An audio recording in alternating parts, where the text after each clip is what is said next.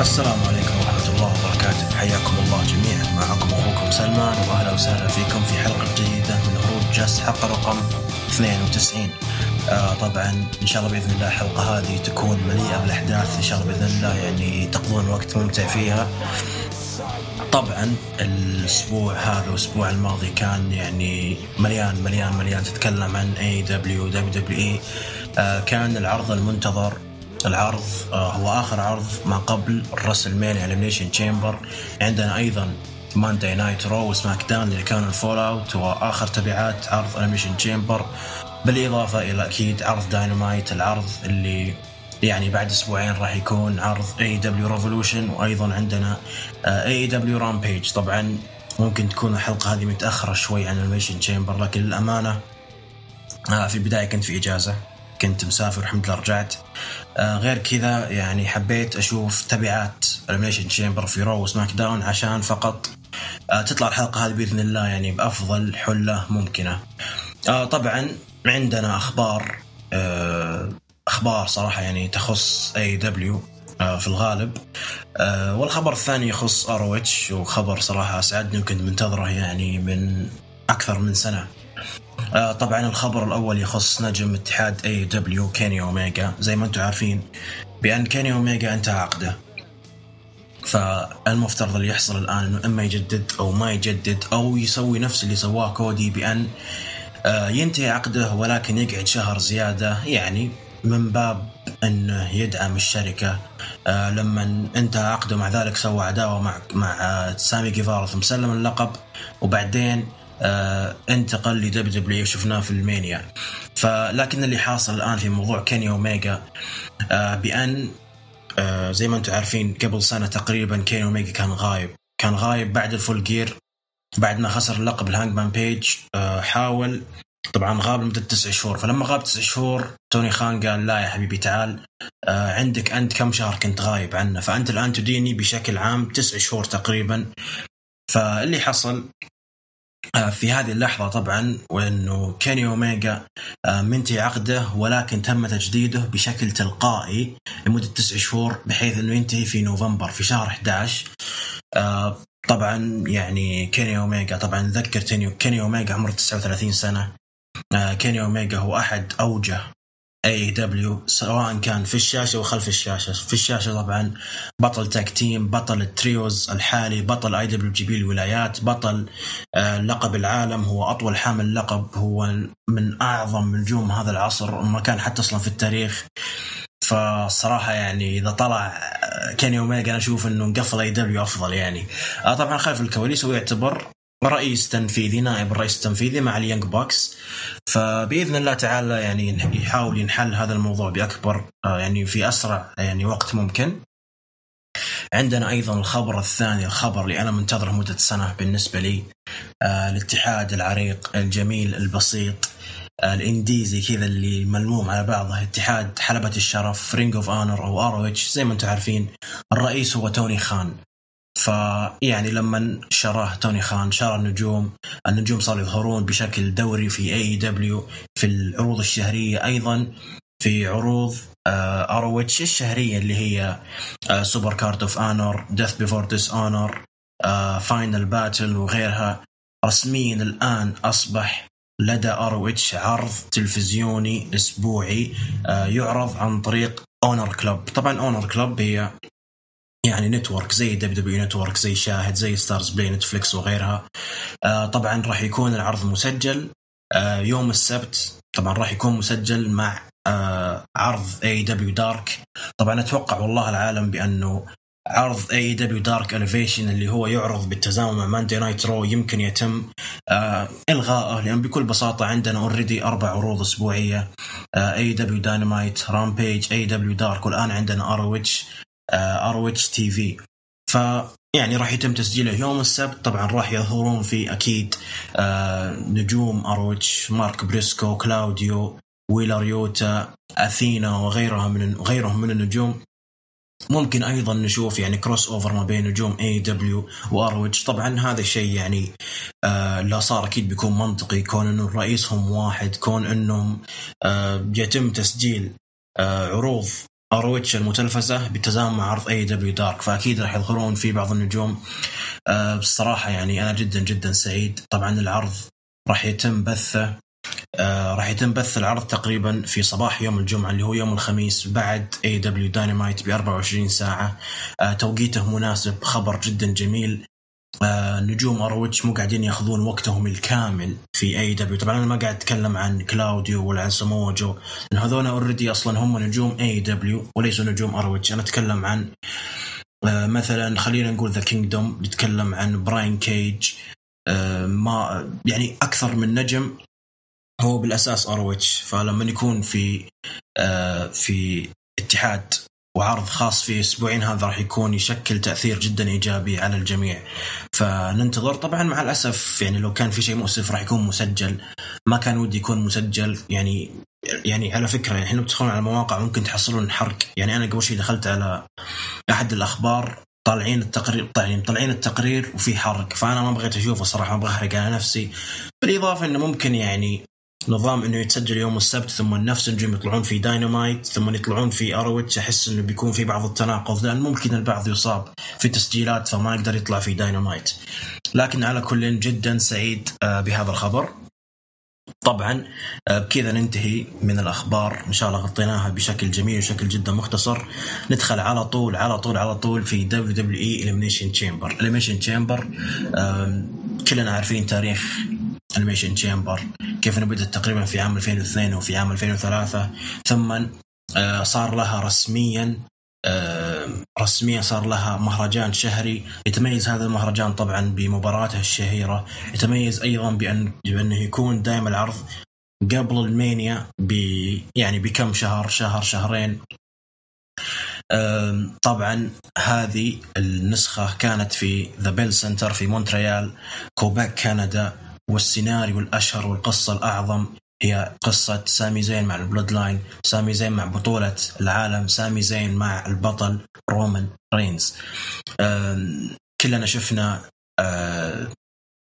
يعني عودة سامي في مونتريال في سماك داون، وكيف انهم يعني حرفيا كانوا جدا متحمسين متعطشين بأنه رومان رينز يتقهقر ويسقط على يد بطلهم سامي زين. راح نشوف طبعا هل قدر يفوز عليه أم لا. طبعا راح نبدأ بالعرض زي ما قلت لكم، بيل سنتر، مونتريال، كوبيك، كندا.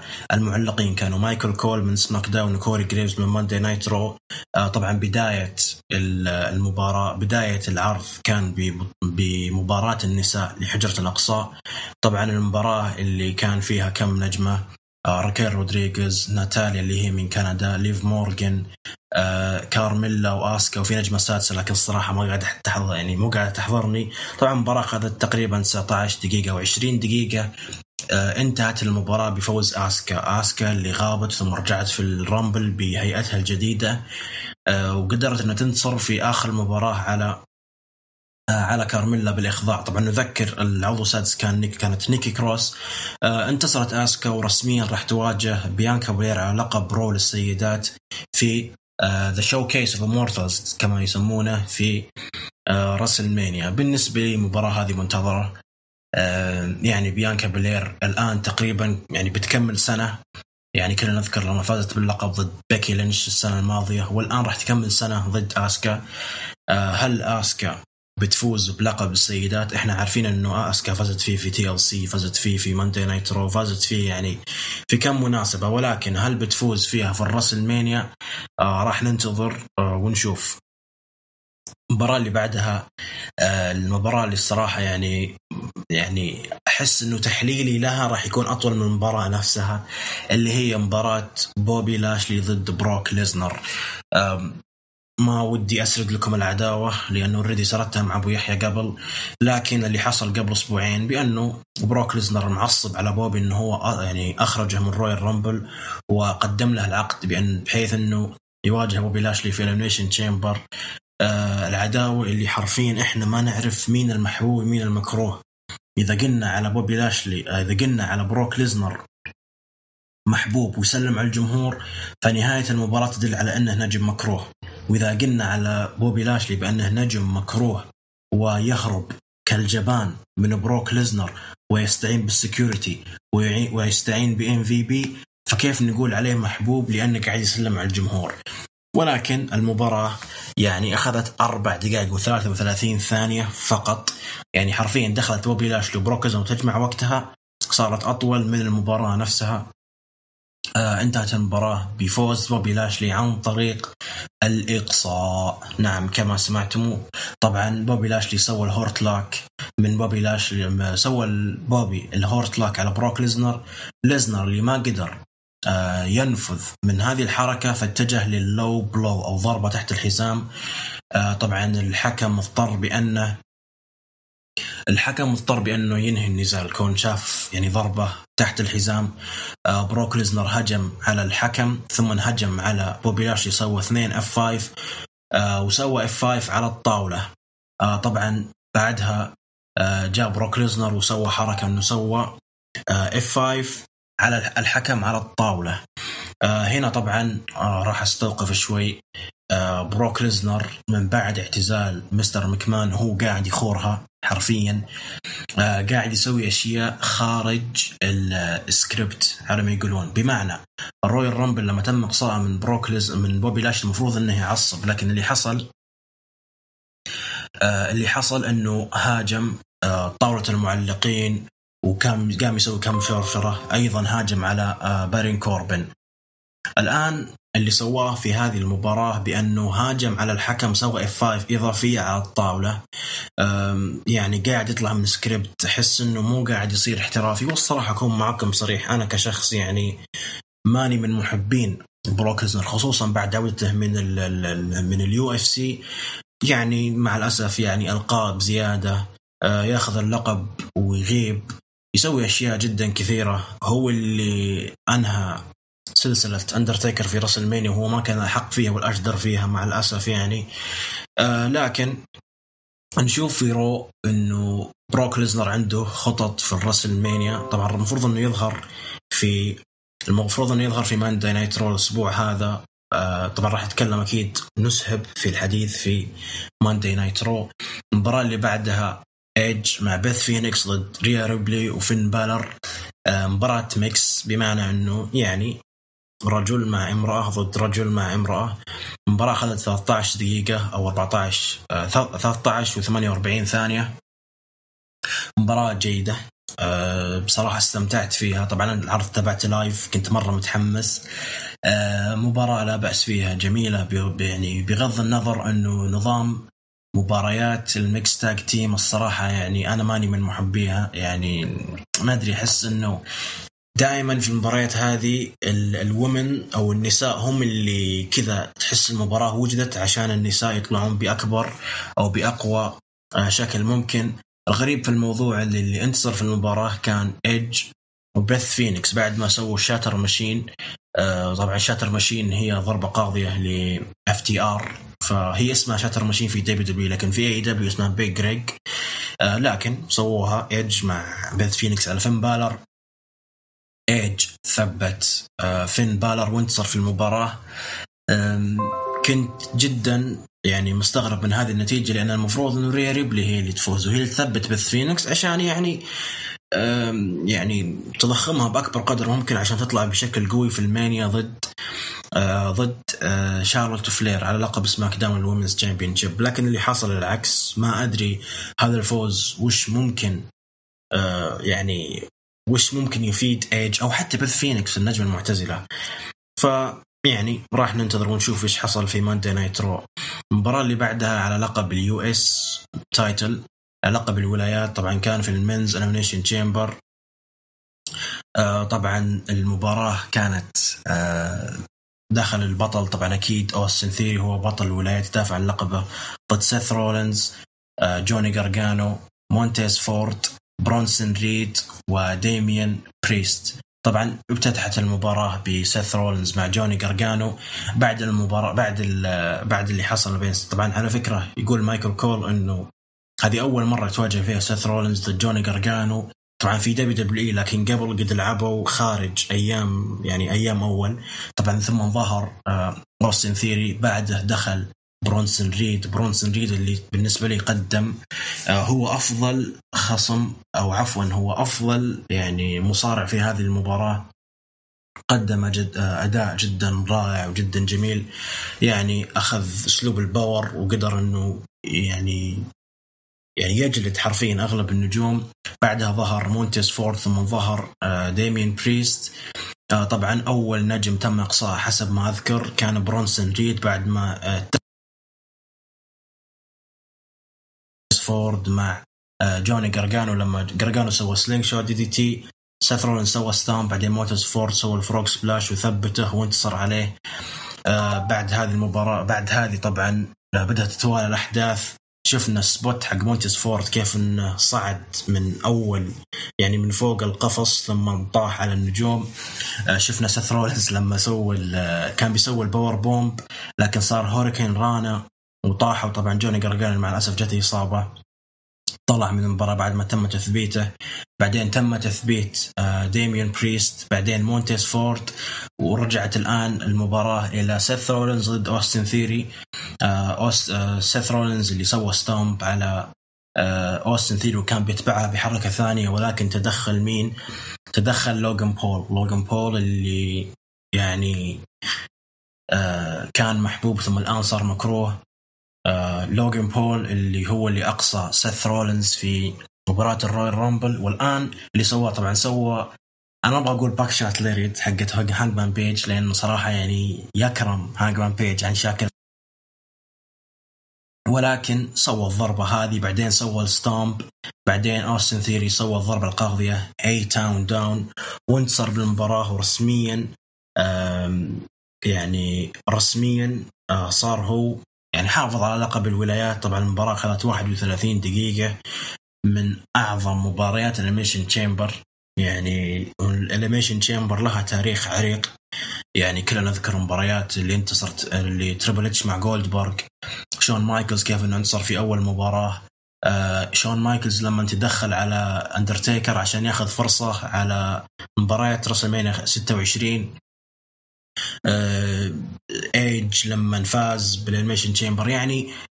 يعني هذه المباراة غنية بمباريات كلاسيكية، فلما تضيف هذه المباراة إلى مكتبة الميشن تشيمبر كلاسيكية صراحة يعني، وبالذات أنه في السنوات الماضية الميشن تشيمبر ما كان بالمستوى المأمول، فجميل جدا يعني اللي حصل. جميلة هذه المباراة.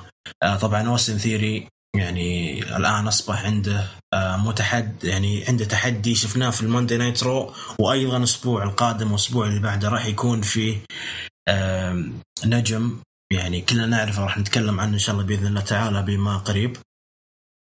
نوصل للمين إيفنت. المين إيفنت يعني ما عاد يعني المين إيفنت ما بعده كلام صراحة، يعني هذه المباراة ما بعدها أي مباراة على لقب ال WWE Undisputed Universal Championship. سامي زين ضد رومان رينز. ما يحتاج أتكلم، يعني البناء العظيم. طبعا يعني لو حابين نستذكر العداوة بكل بساطة، سامي زين قبل تقريبا 9 شهور إلى 10 شهور حاول أنه يبهر رومان رينز بحيث أنه يدخل معهم في البلاد لاين، إلى أن اقتنع بعد كم يعني تحدي. صار سامي زين عضو شرف في البلاد لاين أو أونوريري أوس، قدر أنه يثبت ولاءه كم مرة في الوور جيمز اللي هي في السرفايفر سيريز وور جيمز، وكم لحظة كانت مع كيفن أوينز مع درو ماكنتاير. طبعا اللي حصل أنه سامي زين بدأ يخورها مؤخرا، رومان رينز ما عاد صار يقتنع فيه، وصار يشوف أنه سامي زين is here to upstage me، بحيث أنه يتفوق عليه يسرق مني الأضواء. لكن اللي حصل في الرويال رامبل بأن رومان رينز انتصر على كيفن أوينز، لكن سامي زين ما قدر يشوف هذا المشهد وقال إنه خلاص ما يحتاج تضربه بالكرسي. فسامي زين ما عاد صار يتحمل وضرب رومان رينز بالكرسي من الخلف. ثم هاجموه طبعا أكيد جيمي أوسو وسولو سوكوا، على عكس جي أوسو اللي هو خرج من هذه المعمعة ورفض أنه يتحالف مع رومان والبلود لاين ضد سامي زين. طبعا في بداية هذه المباراة دخل رومان رينز، وهذا شيء يعني غريب، نادر تشوف البطل هو اللي يدخل أول واحد، لكن بالفعل دخل رومان رينز وسط يعني استهجانات ذكرتني أنا شخصيا بجون سينا في ماني إن ذا بانك لما نواجه بانك سي ام بانك في شيكاغو. جون سينا لما نواجه روب فان دام في اكستريم في اي سي دبليو وان نايت ستاند 2006، لدرجة انه الجمهور كان يقولون يعني اف يو رومان وسط اغنيته. كانت الهتافات جدا صاخبة حتى الموسيقى نفسها. طبعا رومان رينز وبكل ثقة بعدين دخل الهوم تاون هيرو سامي زين. طبعا دخل سامي زين بأغنيته القديمة اللي هي ووردز أبارت. الجمهور كان جدا متفاعل معاها.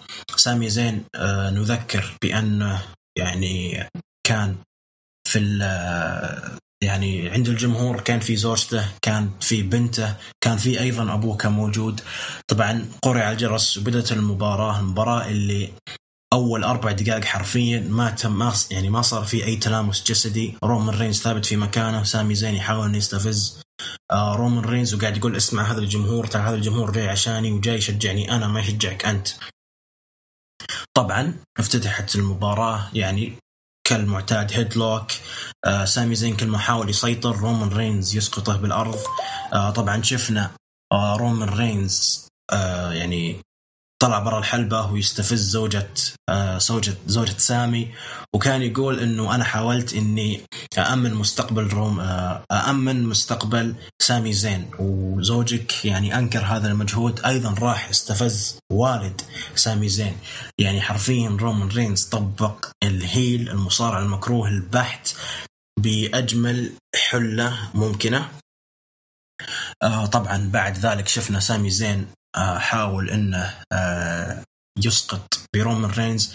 شفناه لما سوى الاكسبلودر، بعدين سوى اكسبلودر ثانية، ثم سوى سوبرمان بانش، بعدين سوى الهلوفا كيك كان بيثبته 1 2. رومان رينز قام يعني بلحظة جدا جدا عظيمة. بعدين شفنا رومان رينز يعني حاول يسوي سبير لكن ما قدر، حاول انه يسوي سوبرمان بانش. بعدين سامي زين حاول انه يسوي اكسبلودر مرة ثانية، ولكن مع الأسف رومان رينز رجع وضرب الحكم بالغلط. طبعا لما ضرب الحكم، سامي زين سوى الهلوفي كيك، حاول انه يثبت رومان رينز 1 2 3، لكن ما يهم اي شيء لانه ما في اصلا حكم.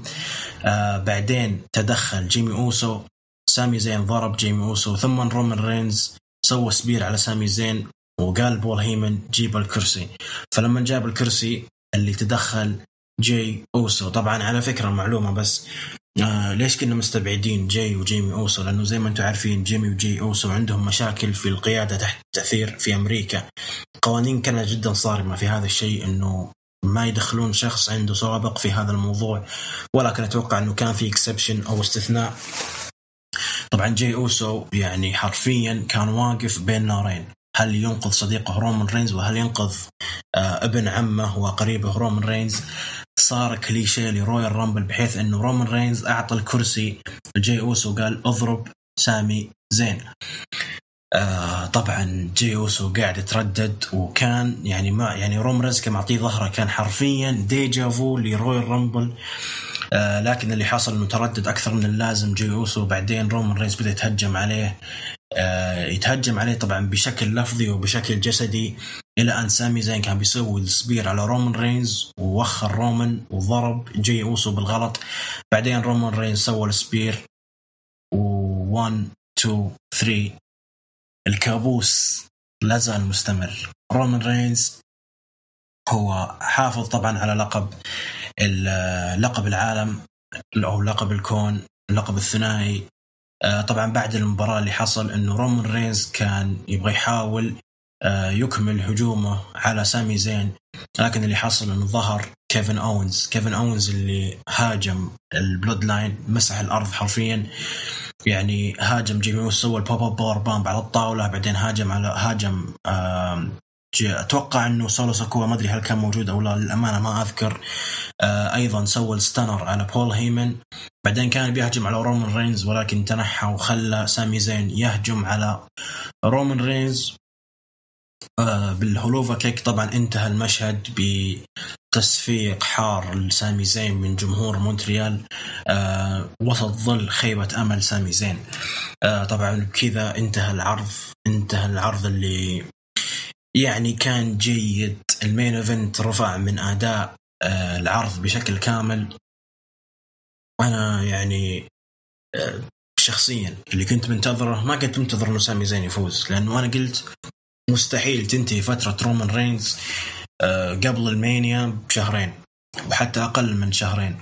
بالإضافة لأنه أنت قاعد تتكلم عن راسل مانيا هوليوود، وإحنا عارفين إنه رومان رينز عنده توجهات لهوليوود، يعني قد شارك قبل في أفلام هوليوود.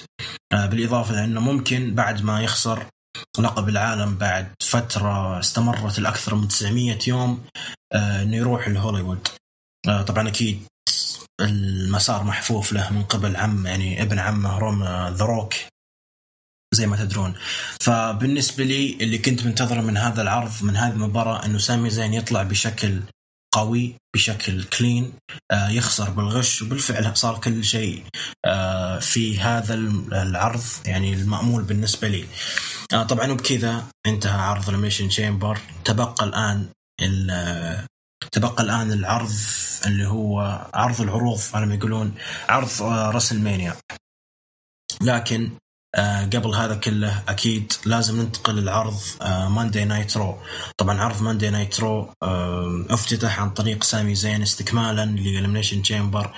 طبعا تكلم سامي زين وقال أنه يعني يشكر الجمهور على وقوفهم في إليمينيشن تشامبر وفي ماندي نايت رو، أيضا في سماك داون، ولكن مع الأسف يشعر بخيبة أمل، يشعر بالعار، يشعر بأنه ما قدر ينهي قصته finish his story. طبعا اللي حصل أنه قال أنه ما راح أرتاح إلى أن ينتهي البلاد لاين وتنتهي هذه العصابة، تتقهقر هذه العصابة. طبعا ما تتقهقر هذه العصابة إلا بمساعدة صديقه وأعز أصدقائه كيفن أونز اللي بدوره ظهر وتكلم وقال أبغاك تعرف يا سامي زين أنه أنا ما جيت أنقذك يعني أنا ما باك تشكرني ولا باك تنسب لي أي فضل.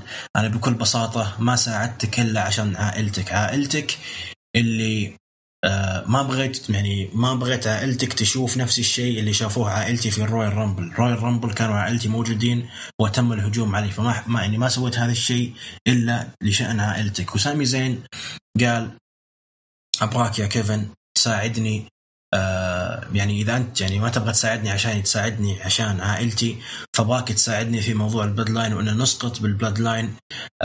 كيفن أوينز قال أنه إذا بغيت أي مساعدة في إطاحة البلاد لاين ممكن تسأل بصديقك جاي، طبعا قصده جاي أوسو. وبكذا انتهى السيجمنت أو الفقرة. وهنا صراحة يعني في تحفظات كثيرة.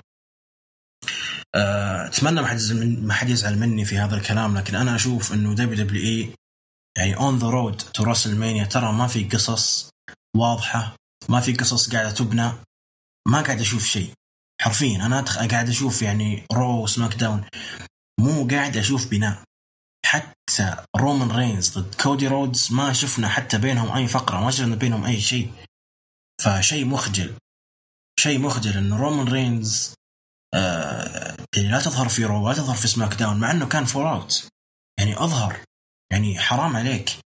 كودي رودز قاعد يصايح، يتكلم عن أبوه، يتكلم عن أمه، يتكلم عن مدري مين، يتكلم عن عائلته. لما يجي بول هيمن ويتكلم معاه، طب وينك يا رومان؟ أنا بالنسبة لي العداوة لسه ما بدأت أصلا.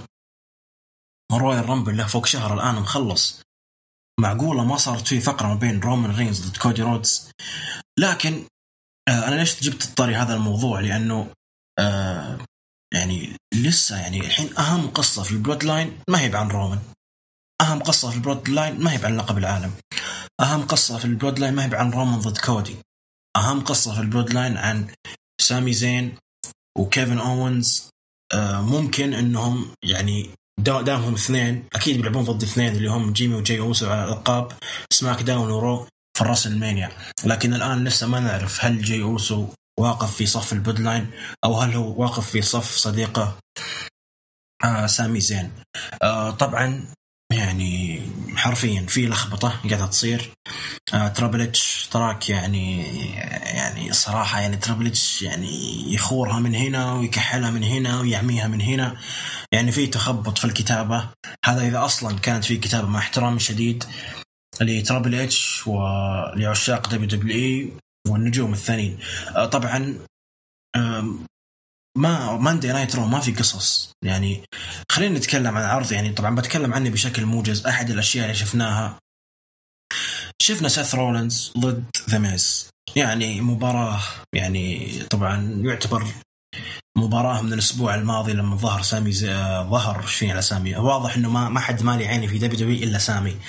سيث رولينز لما ظهر في ميز تي في وسخر من ذا ميز. طبعا سيث رولينز كلنا عارفين إنه راجع من بعد مباراة التشيمبر. طبعا قدم مباراة مع ذا ميز اللي مع الأسف لم تفيد ذا ميز بأي شيء، وأنا جدا حزين بالمستوى اللي قاعد يظهر فيه ذا ميز. وأنا جدا حزين بأنه ذا ميز لا يعتبر من يعني نجوم WWE الأعظم في آخر خلينا نقول 15 سنة. لما تتكلم عن آخر 15 سنة تتكلم عن رومان رينز، تتكلم عن سيث رولينز، جون سينا، راندي أورتن، شارلوت فلير، بيكي لينش، ساشا بانكس، بيلي. ذا ميز مو من ضمنهم. هذا شيء مخجل. ذا ميز اللي جراند سلام تشامبيون، اللي تصدر رسلمانيا، اللي فاز بلقب WWE قبل سنتين وخسره في أسبوعين. يعني جدا مخجل انك تشوف سيث رولينز يتم، يعني انا اسف على الكلمه، يتم دعسه. ليش قلت دعسه؟ لان ستوم عباره عن انه يوطى على رقبته على ما يقولون. فسواها 3 مرات. بعدين الحكم انهى المباراه بدكتور ستابج، يعني ما كان التثبيت ولا اخضاع. فانا اسف، لكن لما نشوف ذا ميز في راسلمانيا، في بناء راسلمانيا، ما لها خطه، ما لها عداوة، بل ويتم هزيمته من سيث رولينز وبشكل مهين. ف يعني أنا ماني راضي على الشيء اللي قاعد يصير لذا ميز. أحد الأشياء اللي شفناها مصطفى علي ضد دولف زيجلر في 3 دقائق تنتهي، ما لها أي فايدة ولا لها أي لازمة. شفنا إن شاء الله أني ما قاعد أنسى بعض المباريات. إي صح.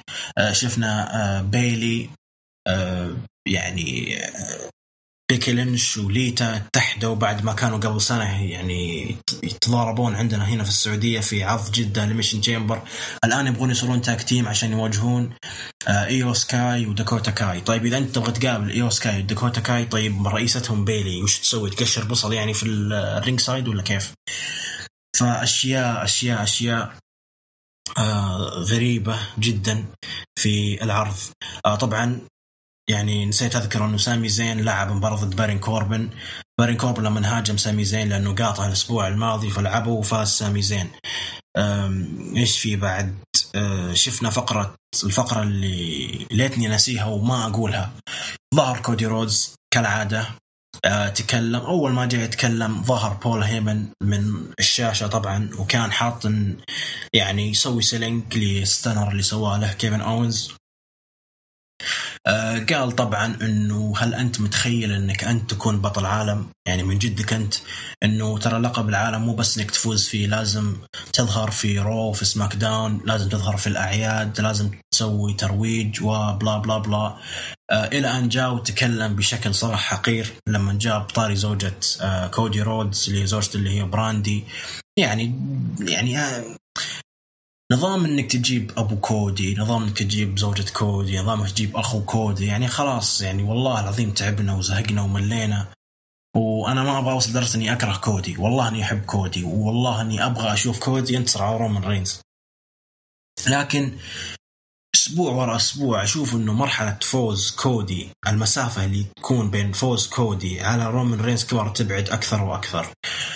طبعا يعني لما نشوف انه كودي هو اللي يتكلم الحالة، لما نشوف انه كودي يلعب يتكلم مع بول هيمن، خلاص احنا عارفين مهارة رومان يعني بالمايك مؤخرا قاعدة تكون يعني تتطور اكيد، لانه مع الاوسوس مجرمين على المايك. تتكلم عن بول هيمن من اعظم المتحدثين في التاريخ. لكن لما تشوف رومان يغيب مو قاعد يواجه كودي، مو قاعد يتكلم معاه، أشوف إنه كودي كل مرة يفقد مصداقيته بفائز رويال رامبل، وإنه يكون ند قوي لرومان رينز. وشيء كويس أصلا إنه كودي رودز ما تم استهجانه من قبل الجمهور، مع أن كان العرض بكندا ولكن حبوا كودي. أيضا ودي أقول يعني حاجة، يعني في ناس قاعد تقول نظريات عن رومان رينز إنه أصلا ممكن ما يخسر لقبه في راسلمانيا لسببين. أول شيء رومان رينز هو الآن تقريبا عنده 920 يوم كحامل اللقب الكون ولقب الدبليو، فتعتبر فترته عظيمة. فلما يجي راسلمانيا راح يكون عنده 950 يوم، فممكن دبليو عندهم هاجس تخطي حاجز 100 أو عفوا 1000 يوم. فمعليش أنا بالنسبة لي أشوف إنه فرصة ما تتفوت، إنه إذا يبغون يحطون بطل عالمي لديه 1000 يوم في هذا العصر، فما في أحد يسوي إلا رومان رينز. أيضا عندك موضوع إنه الآن تتكلم عن رسمين 39، طب رسمين السنة راح يكون 40. متخيلين 4 عقود و40 سنة من راسلمانيا؟ فأكيد إنه يحطون المناسبة الأعظم إنه رومان رينز وأخيرا بعد سطوته 4 سنوات يخسر لقبه. فقد تكون هذه أحد المؤشرات اللي تبعد فوز تبعد فوز كودي رودز بالمانيا على رومان رينز على لقب الكون والعالم. عندنا آخر مباراة طبعا على لقب الولايات، ايج ضد أوستن ثيري. للأمانة برغم برغم محبة الإيج، وبرغم أيضا عدم ماني راضي باللي قاعد يقدم إيج بعد اعتزاله، قاعد يدخل في عداوات طويلة جانبية، إلى أن البروم لامسني. البروم اللي تكلم فيه وقال أنه أنا فزت بهذا اللقب في عام 2001. طبعا على فكرة لما فاز ب 2001 كان أوستن ثيري عمره 4 سنوات، كان حرفيا طفل. قال أني أنا فزت باللقب، بالإضافة إلى أنه ثاني مباراة لي في تاريخي في دبليو كانت في أونتاريو هنا في كندا. أيضا قال أنه أنا الآن I'm running out of time، ما عاد صار عندي وقت. هذه جدا لا لفتة إنه إيج ترى هنا مو جاي هنا عشان يطول، عشان يكون عمره 55 سنة وهو يصارع، لا هو ما راح يطول إيج. فقال إنه أنا لازم أفوز بالمباراة. طبعا في البداية ظهر أوستن ثيري، ثم ظهر إيج. مباراة كانت جدا جدا جميلة. صراحة ما تدري من تمدح ما تدري من تشكر. هل تشكر أوستن ثيري والمكانة اللي هو وصلها بأنه يكون حامل لقب ولايات بهذا العمر، أنه أصغر حامل لقب ولايات، أو تشكر إيج المليء بالخبرة بالأداءات المباريات العظيمة، قدموا أداء جدا رائع. طبعا في النهاية مع الأسف تدخل فين بالر اللي تقريبا له الآن حدود سنة قاعد مسوي عداوة مع إيج والجاجمنت داي. طبعا سوى الأوستن ثيري الأي تاون داون وثبت إيج ورسميا حافظ على اللقب، لقب الولايات. أنا ما عندي مشكلة في انتصار أوستن ثيري، وبالعكس هذا أصلا الشيء البديهي. لكن فين بالر يا رجل خلاص، يرحم والديكم خلاص، والله العظيم كفاية عبثا بتاريخ إيج، كفاية تخبيص يا تربل إتش. وين ناوي توصل في عداوة جاجمنت داي مع إيج؟ إيج سوى هذا العصابة وما كان معه أي أحد، وراح راسلمانيا ضد AJ ستايلز في مباراة زفت، وتدخل ديمين بريست. بعدين راسلمانيا باكلاش تدخلت ريا ريبلي، وسويت أنت عصابة، ثم واجهت فين بالر. ثم الغريب واللي حرفيا هذا شيء، طبعا هذا خطأ سواه فينس مكمان، ما نلوم فيه تربل إتش، إنه إيج اللي سوى العصابة ينقلب عليه، ثم فين بالر يكون هو رئيس العصابة. بعدين إيج يواجههم في آي كويت ماتش، يواجه فين بالر في آي كويت ماتش، وخلاص حرفيا ترى آي كويت، المفترض إنه آي كويت ماتش خلاص هذه نهاية العداوة، زي لاست مان ستاندينج. لكن اللي حصل بأنه غاب إيج، ثم رجع في الرامبل، ثم واجه طلع دومينيك وطلع ديمين بريست. بعدين فين بالر طلع ايج، وبعدين دخلت ريا ريبلي ودخلت بث فينيكس، ثم الميشن تشيمبر، ثم الآن ثم توصلها لين راسلمانيا. أنا أتوقع كما يتوقع الأغلب أنه في النهاية يبغون يورون فين بالر يرجع لشخصية ديمن كينج، وبعدين ايج يظهر بشخصية البرود اللي هي شخصية البرود مصاص الدماء هذه اللي ظهر فيها كم مرة في السامر سلام وغيرها. بس معليش يعني هذا ما هو مبرر أنك تخلي العداوة تطول أكثر من كذا. العداوة خلاص تشبعنا منها، أصلا العداوة ما هي بحلوة أصلا من الأساس. يعني ايج قاعد يتخبط، الجاجمنت داي قاعدين يقدمون يعني أنا بالنسبة لي يعني أوكي جاجمنت داي كويسين، لكن مو هو بالجمال اللي هم متخيلينه. يعني معلش يعني ريا ريبلي الشيء اللي قاعد تسويه أصلا يعني نظام إنها يعني معلش يعني استخارات، يعني في حاجة جنسية ما هي بكويسة قاعد تسويها مع دومينيك. بالإضافة لأنها ترى مو يعني أتمنى يعني يتركون هذا المفهوم إنه لازم النساء في الدبليو دبليو وحتى في أي دبليو أو في أي شركة إذا يبغون يضخمونها لازم يدخلونها ضد رجل، لازم تضرب رجل، لازم تسوي ما تسوي زي ما تسوي راندا راوزي مع السكيورتي، زي ما سوت مع تربل إيدج، زي ما تسوي شارلوت فلير مع دروغولاك، ونفس الآن اللي تسوي ريا ريبلي. كل من هب ودب جد دخلت في وجهه، شفناها بس ما قدمها مع ساندوس اسكوبار. فما أدري يعني. وديميان بريست قاعد يقدم أداء جيد. دومينيك ميستيريو أبدا ما هو بعجبني، وبالذات اللي حصل في سماك داون مع شارلوت ومع ري ميستيريو وكارين كروس. فما أدري إلى وين يبغون يوصلون. وفين بالر أصلا من خلقه ضايع. فين بالر من بعد ما جت إصابته وفقد دفعته ما عاد صار يقدم أي شيء إلا بإنكستي. رجع إنكستي قدم أداء جيد، ثم رجع لدبليو وأيضا يواصل في العك. ما أدري إلى وين يبغون يوصلون. طبعا هذا كان عرض ماندي نايت رو اللي ما كان فيه شيء يذكر وجميل بالنسبة لي إلا المين إيفنت والافتتاحية. عدا ذلك ما في أي شيء صراحة يعني قاعد يشدني إني أتابع ماندي نايت رو، لكني مجبر صراحة كون إنه هذا راسلمانيا سيزن فلازم نتابع ويعني نطلع على عروض دبليو. طبعا ننتقل الآن لعرض سماك داون. عرض سماك داون يعني أشوف أنه كان أفضل نسبيا في القصص، هذا إذا أصلا كان في قصص وبعض أداء المباريات. طبعا افتتاحية العرض كانت مات كاب موس وريكوشي وبرون سترومان ضد الإمبيريوم طبعا اللي هم لودفيك كايزر وجيانو فينشي، وبطل القارات أطول حامل لقب للقارات كونثر. لعبوا مباراة جدا جميلة، مباراة كذا كلاسيكية عظيمة. طبعا بوسط المباراة ظهر درو ماكنتاير واتضح طبعا المباراة انتصر فيها الإمبيريوم بعد ما غانثر ثبت أتوقع أما ريكوشي أو مات كاب ماس. طبعا سبب ظهور درو ماكنتاير هي في مباراة قد تكون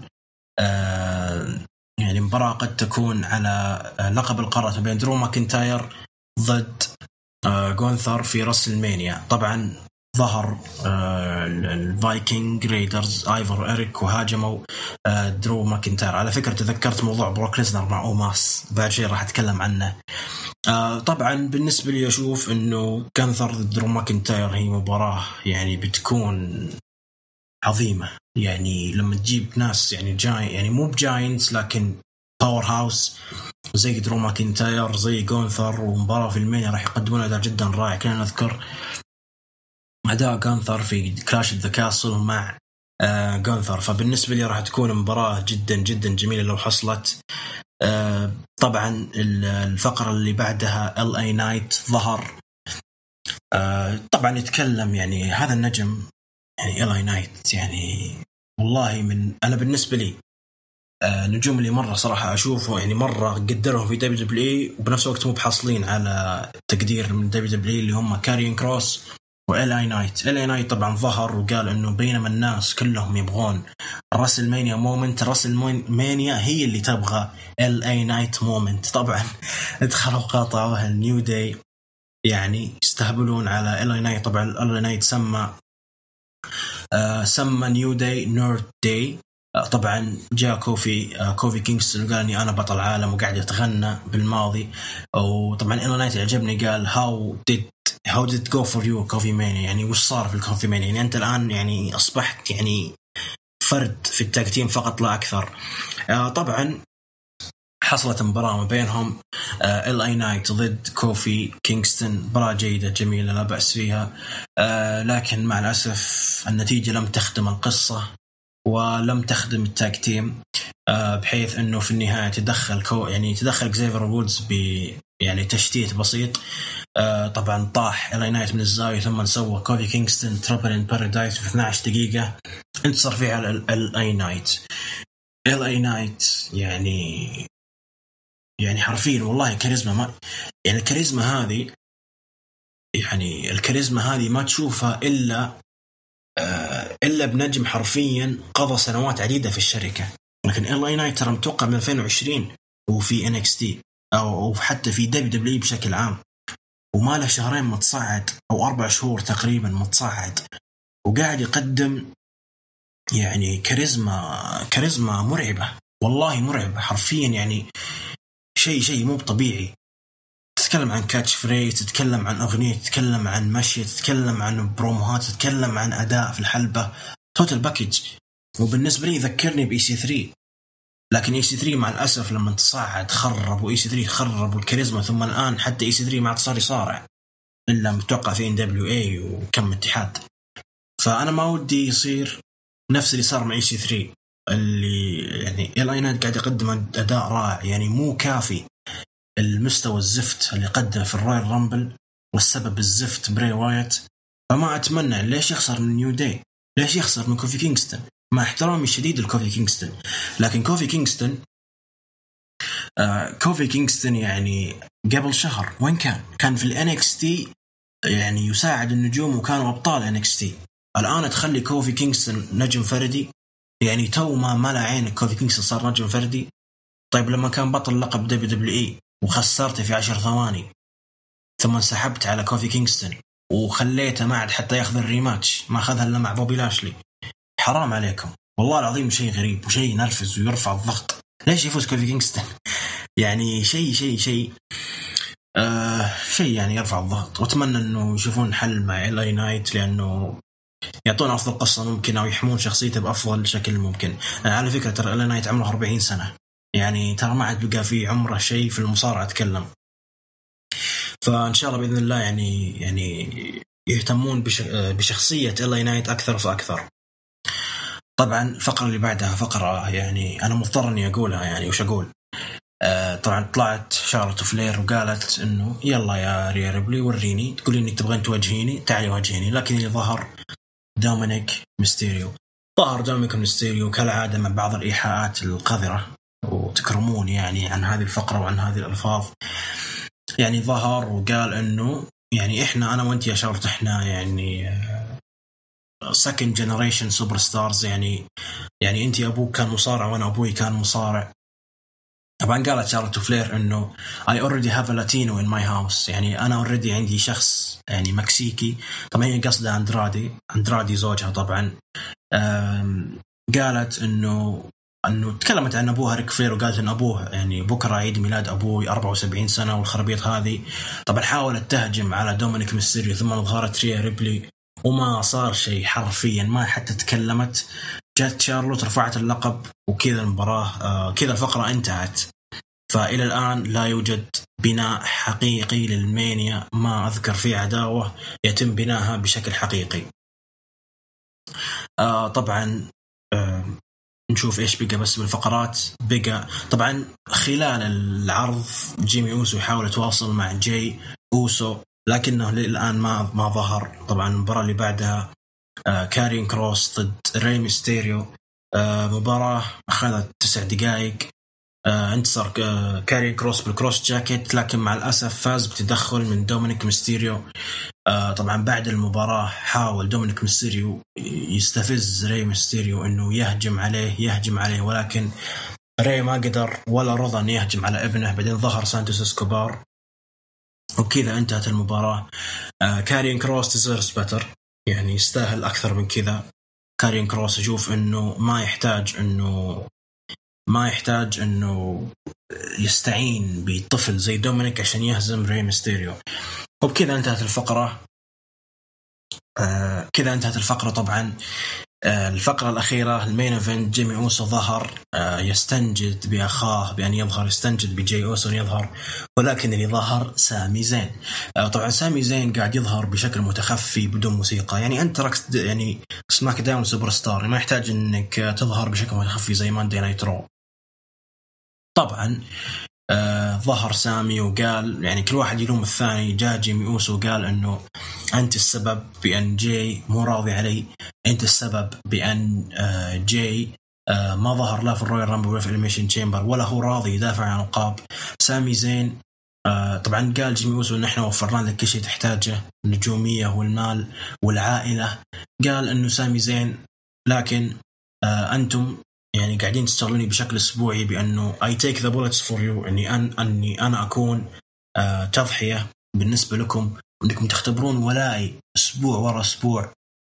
اللي حصل بأن ظهر جاي أوسو، طبعا ظهر من بين الجمهور. طبعا سامي زين كان مشغول يتكلم مع جيمي، ثم جيمي ضربه بالميكروفون. لكن جاء جيمي أوسو يطلب المساعدة من جاي أوسو، كان في الزاوية، ثم سامي زين سوى الهولوفا كيك. لما سوى الهولوفا كيك ظهر بشكل متأخر أخوهم سولو سيكوا، لكن بعد ما هرب سامي زين، بعد ما ظهر أو عفوا بعد ما هرب سامي زين. وبكذا انتهى عرض سماك داون. أنا أشوف أن سماك داون كان أفضل وبشكل ولو بشكل بسيط من ماندي نايت رو. في قصص داخل العرض، لكن قصص تخدم المانيا ما فيه إلى الآن. يعني عندك لقب الولايات، احنا عارفين انه بيصير جون سينا ضد أوستن ثيري، لكن جون سينا راح يظهر بعد أسبوعين في مدينته في مسقط رأسه بوسطن ماساتشوستس. هذه قصة جون. هذه لقب الولايات. لقب القارات درو ماكنتاير مع جونثر لسه ما شفنا بينهم أي شيء.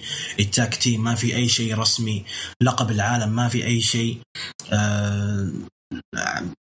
سماك داون للنساء شفنا شارلوت وريا ريبلي، ما صار بينهم أي احتكاك جسدي، ما في بروموهات. نفس الشيء مع بيانكا وآسكا. فالآن في تخبط، وأتمنى أنه بأكبر قدر يعني بأسرع وقت ممكن يتفادى هذه الأخطاء كلها تربل اتش، عشان ما يكون راسل مانيا عرض بلا أي بناء.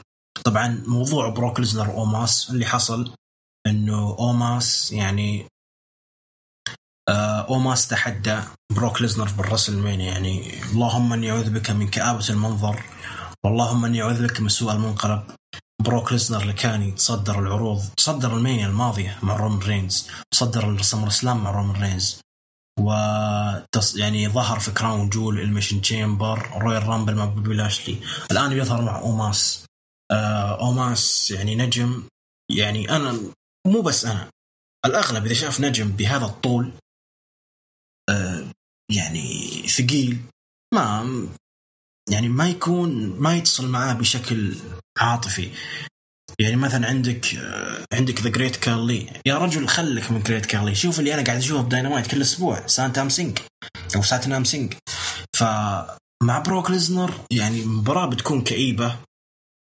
طبعا هم أرسلوا له التحدي، أسبوع جاي راح يظهر بروك ليزنر ويجاوب على التحدي. يمكن يرفض، وإن شاء الله أنه يرفض، لأني صراحة في هذه المرحلة أنا تعبت من بروك ليزنر، ما عاد صرت أبغى أشوفه. طبعا في أحد الفقرات في سماك داون ما تكلمت عنها، فقرة الفاير فلاي فان هاوس مع بري وايت. I hate to say I told you so. أتوقع أنه لما أنا تكلمت حللت عرض اكستريم رولز قبل تقريبا 4 شهور لما ظهر بري وايت، سردت لكم تاريخ بري وايت في الدبليو لما كان ذا ايتر اوف وورد، لما كان ذا فيند، لما كان بشخصية الفاير فلاي فان هاوس. قلت لكم هذا النجم متخبط، هذا النجم كنا نعتقد أنه السبب في فشله في شخصية ذا فيند من فينس مكمان، وهو اللي طرده. لكن مع الأسف بري وايت لا زال يستمر في العك، قاعد يقدم شخصيات كثيرة، قاعد يقدم مرات يقدم شخصية الغامض، شخصية المرح، يقدم أنكل هاودي، ويقولون أنكل هاودي إنه بو دالاس. أنا ما يهمني من الشخص اللي وراء أنكل هاودي، ما حد صاير يفهم شخصية بري وايت. أحس إنه يحاول إنه يلعب شخصية الجوكر انه يضحك كثير، بعدين فجأة يصير يعني عنيف. احس انه عنده اضطراب متعدد الشخصيات، لكن في النهايه يعني ما حد قاعد يتصل بشكل عاطفي مع بري وايت. ما ادري وش اقول. يعني بري وايت يعني مع الاسف يعني ما ادري وش اقول. جدا جدا سيء المرحله اللي قاعد يوصل لها بري وايت. طبعا الآن راح ننتقل إلى عالم آخر جميل، وردي مو وردي يعني في بعض الشوائب في العرض، ولكن الآن راح ننتقل إلى عالم AEW. طبعا عرض AEW كان الأربعاء الماضي في قاعة فوت برينت سنتر في فينيكس أريزونا. طبعا الجدير بالذكر بأن هذه أول مرة يظهرون AEW في مدينة فينيكس أريزونا في ولاية أريزونا، وهذا ملعب هو ملعب نادي فينيكس سانز، الفريق اللي مشتعل أخيرا مع KD ودي أندري أيتن وكريس بول وديفن بوكر. مو مهم هذا الشيء. طبعا بدأ العرض طاولة التعليق كما هي المعتاد، تاز، إكسكالبر وتوني شيفاني. بدأت المباراة بدأ العرض بمباراة على لقب الأول أتلانتيك تشامبيونشيب. ويلر يوتا اللي بدوره هو أصلا أوريدي بطل البيور تشامبيونشيب في ROH ضد البطل أورنج كاسدي. مباراة يعني قصتها طبعا ظهر في رامبيج. ويلر يوتا قال أنه أنت الآن تعتبر مسخرة حرفيا لهذا الحزام، وأنت مو قاعد تحترم هذا الحزام. طبعا الجدير بالذكر أن ويلر يوتا على فكرة كان من ضمن عصابة البست فريندز مع أورنج كاسدي وترينت بريتا وتشيك تايلر. فقال أنه أنتم يعني عاملتوني كالمهرج، لكن أنا استبدلتوني بمهرج آخر اللي هو طبعا دان هاوزن. وقال أنه أفضل قرار لي أني انضممت الBCC وبلاك بول كومبات كلوب. مباراة رائعة طبعا كانت تكنيكال. ظهرت شخصية الBCC في ويلر يوتا. أورنج كاسدي اللي يبدأ المباراة دايم باستهبال وضحك، لكن سرعان ما يدخل في جو المباراة ويعيش الجمهور حرفيا بأنه مصارع حقيقي. طبعا في النص المباراة ظهر كلاوديو كاستانيولي الآن قاعد يلعب دور المعلم المنتور، بأنه يعني قاعد يوجه ويلر يوتا. طبعا مباراة كانت جدا رائعة. كم مرة يحاول ويلر يوتا أنه ينتصر على أورنج كاسدي، ولكن في النهاية أورنج كاسدي سوى السوبرمان بانش مع البيتش بريك، ولكن ويلر يوتا قدر أنه يعني يستيقظ من هذه الهجمة. بعدين في النهاية سوى مرة أخرى سوبرمان بانش وانتصر أورنج كاسدي بالمباراة، وأصبح يعني حافظ على لقبه بنجاح. بعد المباراة أورنج كاسدي حاول أنه يسلم على ويلر يوتا عن طريق الهق، لكن يعني رفض هذا الشيء كلاوديو كاستانيولي وقال ويلر يوتا تعال اسحب عليه. طبعا مباراة جميلة. ويلر يوتا طبعا أكيد كونه هو صح أنه نجم AEW، ولكن هو بطل هروج، فقد يظهر بشكل مستمر في عرض الROH الأسبوعي. أما بالنسبة للأورنج كاسدي، فأورنج كاسدي الآن يعني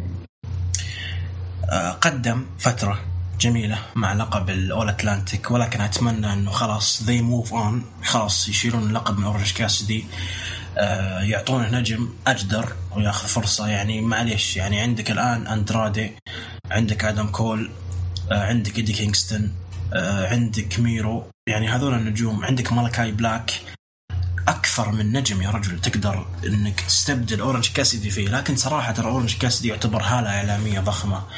تقدرون تدخلون على قناة AEW في اليوتيوب تشوفون يعني المشاهدات الخيالية المليونية اللي قاعد يقدمها أورنج كاسدي AEW. فالصراحة يعني أبدا ما يلامون، لكن أتمنى يتم يعني تغيير. الفقرة اللي بعدها ريني باكيت مع هانجمان بيج وإيفل أونو طبعا اللي بيواجه موكسلي في المين إيفنت. طلب من هانجمان بيج إنه stay in the back، يعني لا تتدخل في هذه المباراة مهما كان. الفقرة اللي بعدها ريكي ستاركس ظهر. طبعا قال إنه حاولت قدر الإمكان إني أواجه كريس جيريكو يقبل الريماتش، ولكن رفض هذا الشيء. فلذلك أنا عندي الآن تحدي مفتوح لمباراة في ريفولوشن. فمين ممكن يظهر؟ اللي ظهر كريس جيريكو نفسه. طبعا كريس جيريكو قال انه ما راح تواجهني لانك انت ما انت على مستواي، فشوف لك احد ثاني. لكن اللي دخل بيتر افالون، طبعا هذا من يعني يعتبر جوبر دائما يظهر في دارك ودارك الفيشن، قال انه انا باخذ فرصه، ولكن كريس جيريكو ضربه بالجودز افكت ودخل وقال انه راح اواجهك. طبعا ريكي ستاركس قال انه انت ما تقدر تفوز علي الا بمساعدة الجي اس عصابة كريس جيريكو. قال انه كريس جيريكو انا ممكن اواجهك، ولا بالعكس بواجهك بدون الجي اس، لكن المشكلة انه ما عندي قلم عشان اوقع على العقد. فعذر سخيف، عذر اقبح من ذنب. ولكن اللي حصل انه ريكي ستاركس كان معه قلم وسوى الحركة الشهيرة بانه ضرب على القلم، خلاه يعني يفتح القلم. وهذا الشيء كان يسويه في 2016 بشخصية ذا ليست في كريس جيريكو مع دبليو لما كان مع كيفن أوهنز. يعني فلاش باك جميل، والجمهور فهموا هذه الحركة وكانت لفتة جميلة، فوقع العقد كريس جيريكو. رسميا أصبحت كريس جيريكو ضد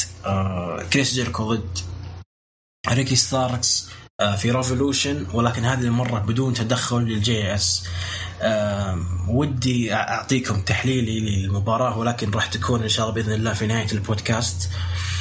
طبعا المباراة اللي بعدها أنثوني بونز وماكس كاستر لعبوا ضد ذا فارم بيج بيل ولي موريارتي.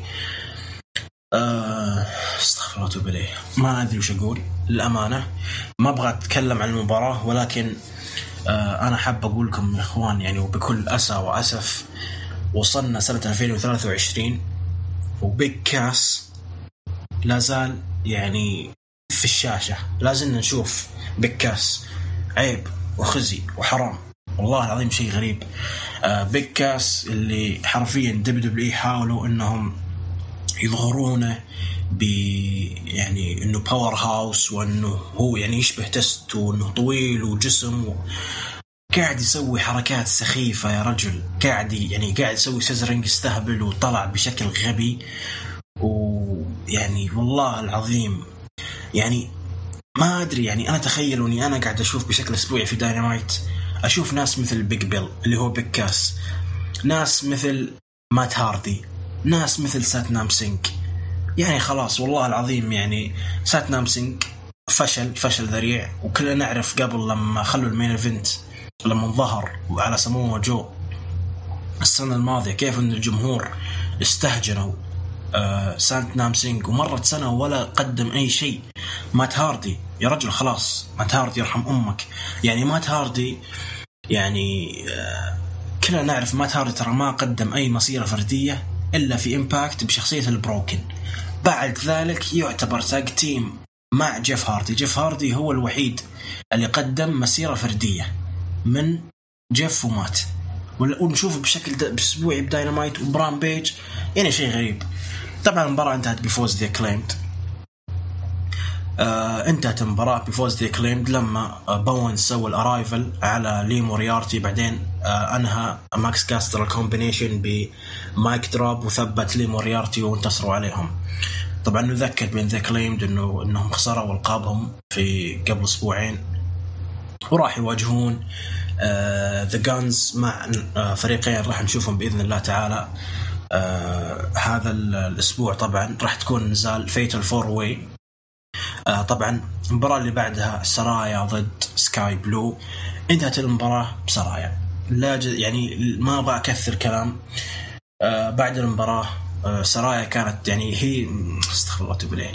سرايا الآن عندها شخصية اللي هي بيج، طبعا مع توني ستارم عندهم بخاخات يبخون ومدري إيش حركات دبليو، حركة المبزرة هذه.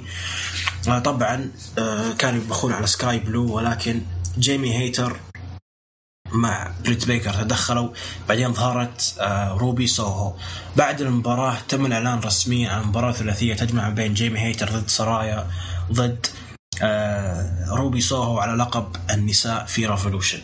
طيب أوكي، خلينا نقول لك أعلنت عن هذه المباراة. طيب وش تسوي توني ستورم؟ يعني توني ستورم إيش دورها؟ اترك توني ستورم، دور بريت بيكر. أشياء غريبة قاعد تحصل في قسم النساء في AEW. جيد كارجل لها أسبوعين 3 أسابيع مو قاعد تظهر. ليش يا أخي؟ هي بطلة TBS اللي هي الشركة الشبكة الناقلة لعرض داينامايت. مو قاعد تظهر. ليش؟ شيء غريب. وشفنا يعني المباراة ممكن تكون جميلة كأداء في ريفولوشن، لكن القصة وين؟ ما في سيناريو، ما في شخصيات، ما في شخصية كويسة جميلة إلا جيمي هيتر. جيمي هيتر يعني أنا كان ودي أنها تقلب فيس بشكل مباشر، مو بشكل تدريجي بالنسبة لي أنا. طبعا انتهت الفقرة. نشوف الفقرة اللي بعدها. أفضل فقرة في داينامايت، وأفضل فقرة في AEW، وأفضل قصة قاعد تدار الآن في AEW. طبعا ظهر The American Dragon براين دانيلسون، تكلم وقال إنه الأسبوع الماضي MGF دفع الكريستوفر دانييلز عشان ينتقدني، أيضا دفع علي جوائز بحيث إنه كل واحد يهزمني، مثل روش، مثل روش، ومثل نسيته الله يعطيني اسمه، اللي هو النجم اللي جاء من نوا، اللي هو تيموثي ثاتشر، صحيح، عشان فقط ما يواجهني في ريفولوشن، ولكن يحصلني فزت. أيضا هاجم المنتور حقي معلم اللي هو ويليام ريجل، ما مدى يتكلم انه ظهر MGF وبشكل حزين. طبعا هذا اسلوب دائما يسوي MGF، سواه مع سيام بانك، سواه مع كم نجم، سواه ايضا مع موكسلي، انه كيف انه يسوي نفسه كأنه فيس. طبعا ايش مشكلة MGF طبعا قال مضمون كلامه بأن كل شخص حاولت أحبه تركني، وإلى أن أيضا واجهت امرأة أنا يعني على ما يقول تعرفت عليها وأخذت يعني خطبتها، لكن هذه الآن she left me، تركته. طبعا الجدير بالذكر أنه أول شيء MGF في سنة يعني في شهر سبتمبر من السنة الماضية لما كان غايب عن داينامايت خطب امرأة اسمها نايومي هذه معروفة في مجتمع المصارعة أنها رسامة. طبعا الآن أعلن بأنه رسميا انفصل عنها. ما ندري هل هذا الشيء صحيح ولا سيناريو، ما ندري هل فعلا انفصل عنها ولا لا.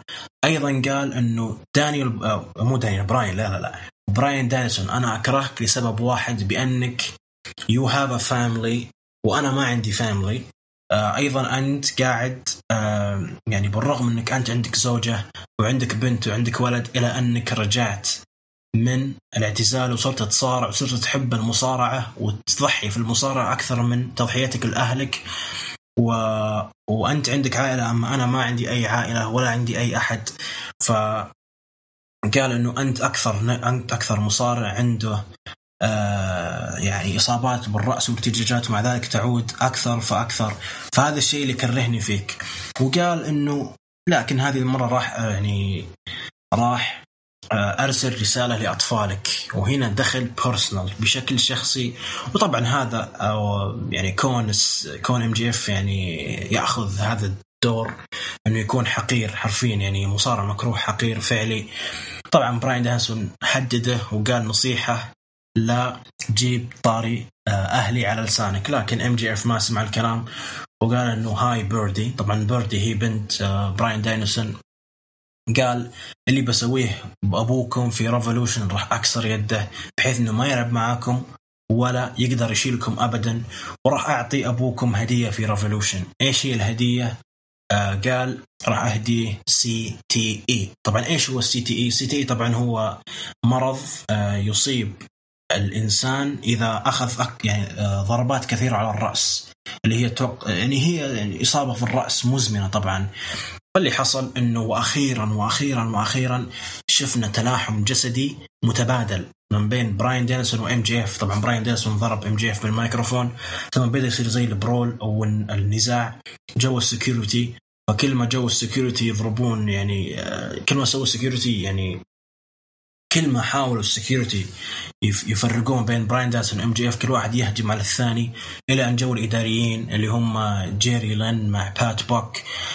MGF خرج من الحلبة، ولكن براين دانيلسون خرج من الحلبة يعني من الجهة الأخرى، ثم هاجم MGF.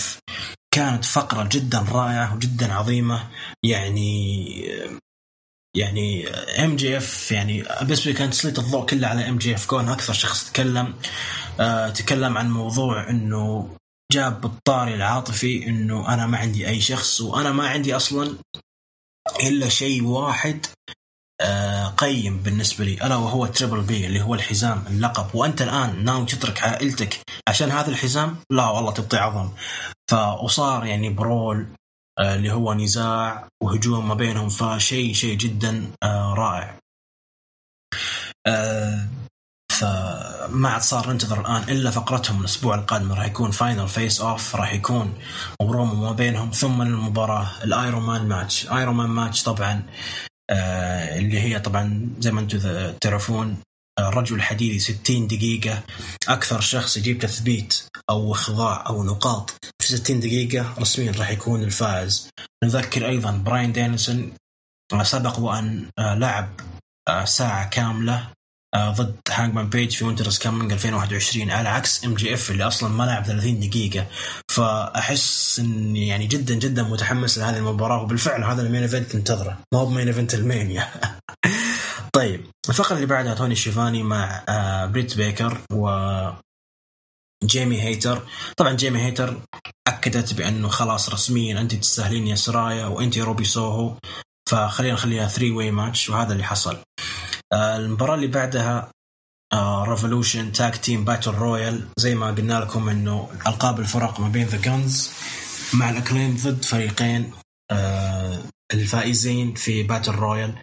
طبعا الافريقيا بشكل جدا سريع، هروج وبريستون فانس هذا فريق، جيف جيريت وجاي ليث الفريق، لوتشا بروز اللي هم ري فينيكس وبنتا زيرو ميدو فريق، بوتشر وبليد فريق، توب فلايت اللي هم دانتي وداريس مارتن فريق، باستو فريندز تشاك تايلر وترينت بريتا فريق، دارك اوردر جون سيلفر والكس رونالد هذا فريق، اوزي اوبن اللي هم جايين من NJPW كاي فليتشر ومارك ديفيس هذول فريق، انجلو باركر ومات مينارد اللي هم 2.0 من الجيريكو بريشيشن سوسايتي هذول فريق، آريا ديفاري توني ريس اللي هم الفارسيتي اثليتس هذول فريق.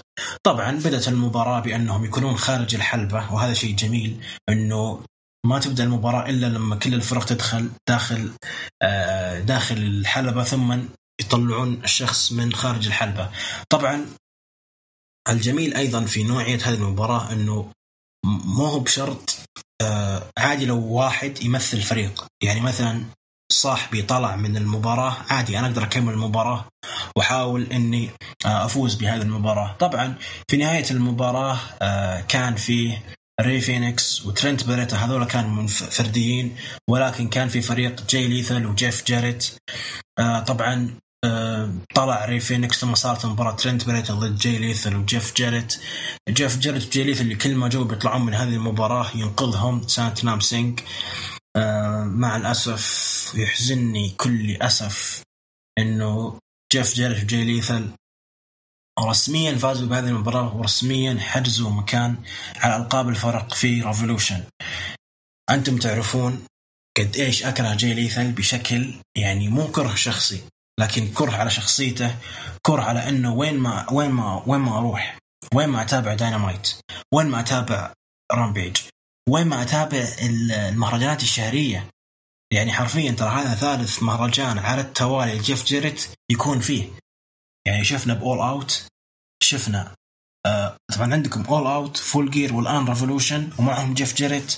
والحمد لله أني ترى أنا مو بدنا الوحيد اللي كارههم، ترى حتى اكتبوا جاي ليثل، اكتبوا جيف جيريت بعد كل ما ظهروا وكل ما دخلوا على عداوة. يعني مو معقول جاي ليثل داخل على لقب وور تلفزيون مع سامو جو، بعدين على TNT مع ووردلو، بعدين أول أتلانتيك مع أورنج كاسدي، بعدين التاج تيم مع الأكليمد، والآن يظهرون. يعني مو معقول والله العظيم، مو معقول. يعني والله يعني أنا ما أدري هل توني خان مديون من جاي ليثل وجيف جيريت، مو معقول الشيء اللي قاعد يصير. فمع الأسف يعني راح نشوف هذه راح نشوفهم في ريفولوشن. طبعا باقي طرف أخير راح تعاد نفس المباراة بالضبط الأسبوع القادم في داينامايت، بحيث أنه أي شخص ما حصلت له فرصة أن يفوز بهذه المباراة عنده فرصة أخيرة، بحيث أنه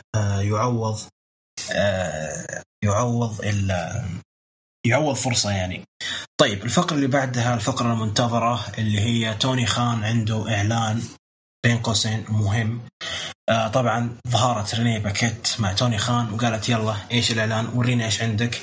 توني خان طبعا ظهر وقال انه يعطيكم العافيه كل شيء، لكن مو بأنا راح اعلن، اللي يعلن هذا الشخص اللي هو ادم كول. ادم كول على فكره اللي يعني هو اللي قاعد يعلن مؤخرا، حتى عندك فوربيدن دور السنه الماضيه هو اللي اعلن عن هذا العرض اللي كان بين ان جي بي دبليو مع اي اي دبليو. طبعا ظهر ادم كول واعلن ايش هو الاعلان المهم. بكل بساطه كان AEW All Access. All Access طبعا راح يكون برنامج واقعي يتكلم عن يعني خلف الكواليس، بحيث انه لما يتنقلون نجوم من مدينه لمدينه، من رامبيج لداينامايت، من داينامايت لرامبيج، نجم غائب، راح يشوفون ايضا علاقات شخصيه زي علاقه ادم كول مع بريت بيكر، مشوار رجوع آدم كول للعودة من الإصابة. راح نشوف أيضا سامي جيفارا مع تاي كونتي. يعني راح يكون برنامج، طبعا البرنامج راح يكون توقيته طبعا راح يكون بعد داينامايت على TBS نفس الشبكة. وهذا كان إعلان أيضا. آدم كول أعلن أنه رسميا راح يكون الأسبوع القادم أو في ريفولوشن عودته للحلبات. طيب يعني طبعا كان في انشقاق، يعني كل واحد له رأي في هذا الموضوع. بالنسبة لي أنا بقول حاجة، أنا وش كنت متوقع؟ أنا كنت متوقع إعلان عن العرض الأسبوعي لهروج. ليش؟ لأنه لما تم الإعلان عن لما توني خان تكلم وقال أنه راح يكون فيه عرض أسبوعي لهروج وراح يكون في مارس 2 مارس، أنا قلت طب وين إعلان رسمي؟ ما شفت إعلان رسمي من AEW ولا هروج. فهذا اللي توقعته، لكن اللي حصل برنامج واقعي. طيب أنا ما عندي مشكلة مع البرامج الواقعية، يعني برامج واقعية عن واقعية تفرق. خليني أقول لكم كيف.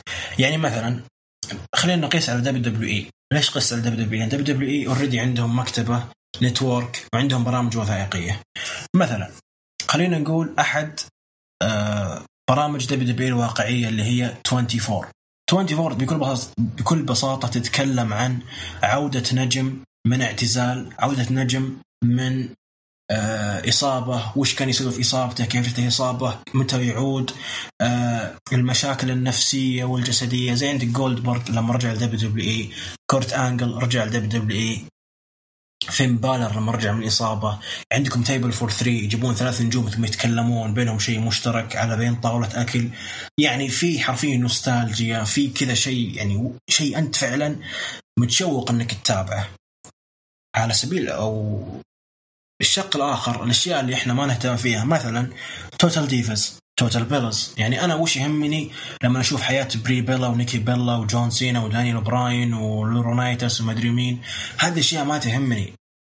فلما أنت تظهر لي مثلا خلف كواليس AEW، اللي طبعا كواليس المشاعترة كلام ذا قبل 5-6 شهور مع بانك والأول أوت والأشياء اللي حصلت مع الأليت، ما عندي مشكلة. أبغى أشوف هذه الأشياء. أبغى أشوف آدم كول كيف أنه رجع من إصابته اللي كانت ممكن تنهي مسيرته، اللي إحنا قلنا آدم كول خلاص خلينا ننسى موضوعه. فلما نشوف آدم كول يعني مشواره، ما عندي مشكلة بهذا الشيء. لكن لما تقول لي علاقة شخصية ما بين آدم كول وزوجته بريت بيكر، ولا سامي جيفارا وتاي كونتي. سامي جيفارا أنا زين إني متقبل أشوف على الحلبة، تبغاني أشوفه خلف الكواليس وبيته وش قاعد يسوي وش قاعد ما يسوي، وزوجته وش قاعد تطبخ له، ما يهمني الشيء هذه أنا. فبالنسبة لي الإعلان كان بشكل عام للأمانة مخيب، كان جدا جدا مخيب. يعني أنا كنت متوقع إنه زي ما قلت لكم عرض هروج. طيب يا أخي اعلن عن فوربيدن دور نمبر 2. يعني مثلا فوربيدن دور زي ما كان بين AEW NJPW كرره دام العرض نجح وكان من أفضل عروض الشهرية السنة الماضية. اعلن عنه. اعلن عن فوربيدن دور AEW مع امباكت مع NWA مع يعني شوف شيء فعلا الجمهور ينتظره، بس ما تحمسني لمدة أسبوع كامل تصدمني بأنه أنا عندي برنامج واقعي. طيب أنا شو أسوي لك إذا عندك برنامج واقعي؟ والجدير بالذكر ما راح يكون على اليوتيوب، يعني ما راح تشوفه بشكل يعني مجاني زي دارك إليفيشن، زي كنترول سنتر، زي هي AEW. ما راح تشوف الأشياء هذه. راح تشوف على TBS. يعني لازم يكون عندك اشتراك، ولا اصلا حتى TBS موجودة عندنا في الشرق الاوسط. ما ادري هل ستارز بلاي سبورت راح تعلن، راح تذيع هذا الشيء. حتى لو ذات يعني أنا راح أكون صراحة غير مهتم. فأنا آسف على العصبية اللي حصلت، لكن أمانة ما كان عاجبني هذا الشيء اللي حصل. المباراة اللي بعدها والمين ايفنت، دارك اوردر ايفل اونو لعب ضد جون موكسلي. جدير بالذكر انه اذا فاز بهذه المباراة جون موكسلي راح يوصل للمباراة او الفوز رقم 100. فهل راح يوصل المباراة رقم 100؟ نعم وصل، لأنه انتصر على ايفل اونو بعد ما صب منه حرفيا بلود باث على ما يقولون. طبعا نزف دم، واتوقع انه ايفل اونو يعني نزف بشكل جدا جدا جدا غزير. طبعا انتهت المباراة بفوز جون موكسلي. المباراة ما طورت يمكن 10 دقائق. طبعا سوى البولدوغ تشوك اللي هي الخنق، ثم سوى الرير نيكد تشوك هي ايضا خنق لكن بشكل مستلقي، الى ان طبعا اغمى عليه ايفل اونو. والغريب في الموضوع انه موكسلي ما ترك ايفل اونو، ما فك منه، الى ان جو هاجموه أليكس رونالدز مع جون سيلفر. بعدين دخلوا ايضا البلاك بول كومبات كلوب، ثم دخل هانجمان بيج بموسيقى دارك اوردر. هنا خفت يغير موسيقته او شيء، ولكن ظهر هانجمان بيج وعلى طول استهدف موكسلي وهاجم موكسلي. يعني قبل مباراتهم في ريفولوشن بنظام التكساس ديث ماتش، وطبعا أخذ البارب واير أو سلك مع مسامير زي حركة ماكفولي، حط على يده ثم لكم فيها جون موكسلي اللي بدوره نزف دم. يعني لو تبرع فيه أفضل. أشوف لو موكسلي تبرع صراحة دم بدال ما يتبرع للحلبة أفضل. وبكذا انتهت عرض داينامايت. طيب أنا عندي حاجتين ودي أتكلم فيها الأمانة قبل أن نروح لآخر عرض عندنا اللي هو رامبيج. وأنا آسف طولت عليكم، احنا عندنا ساعة وثلث، يعني إن شاء الله انكم مستمتعين معنا.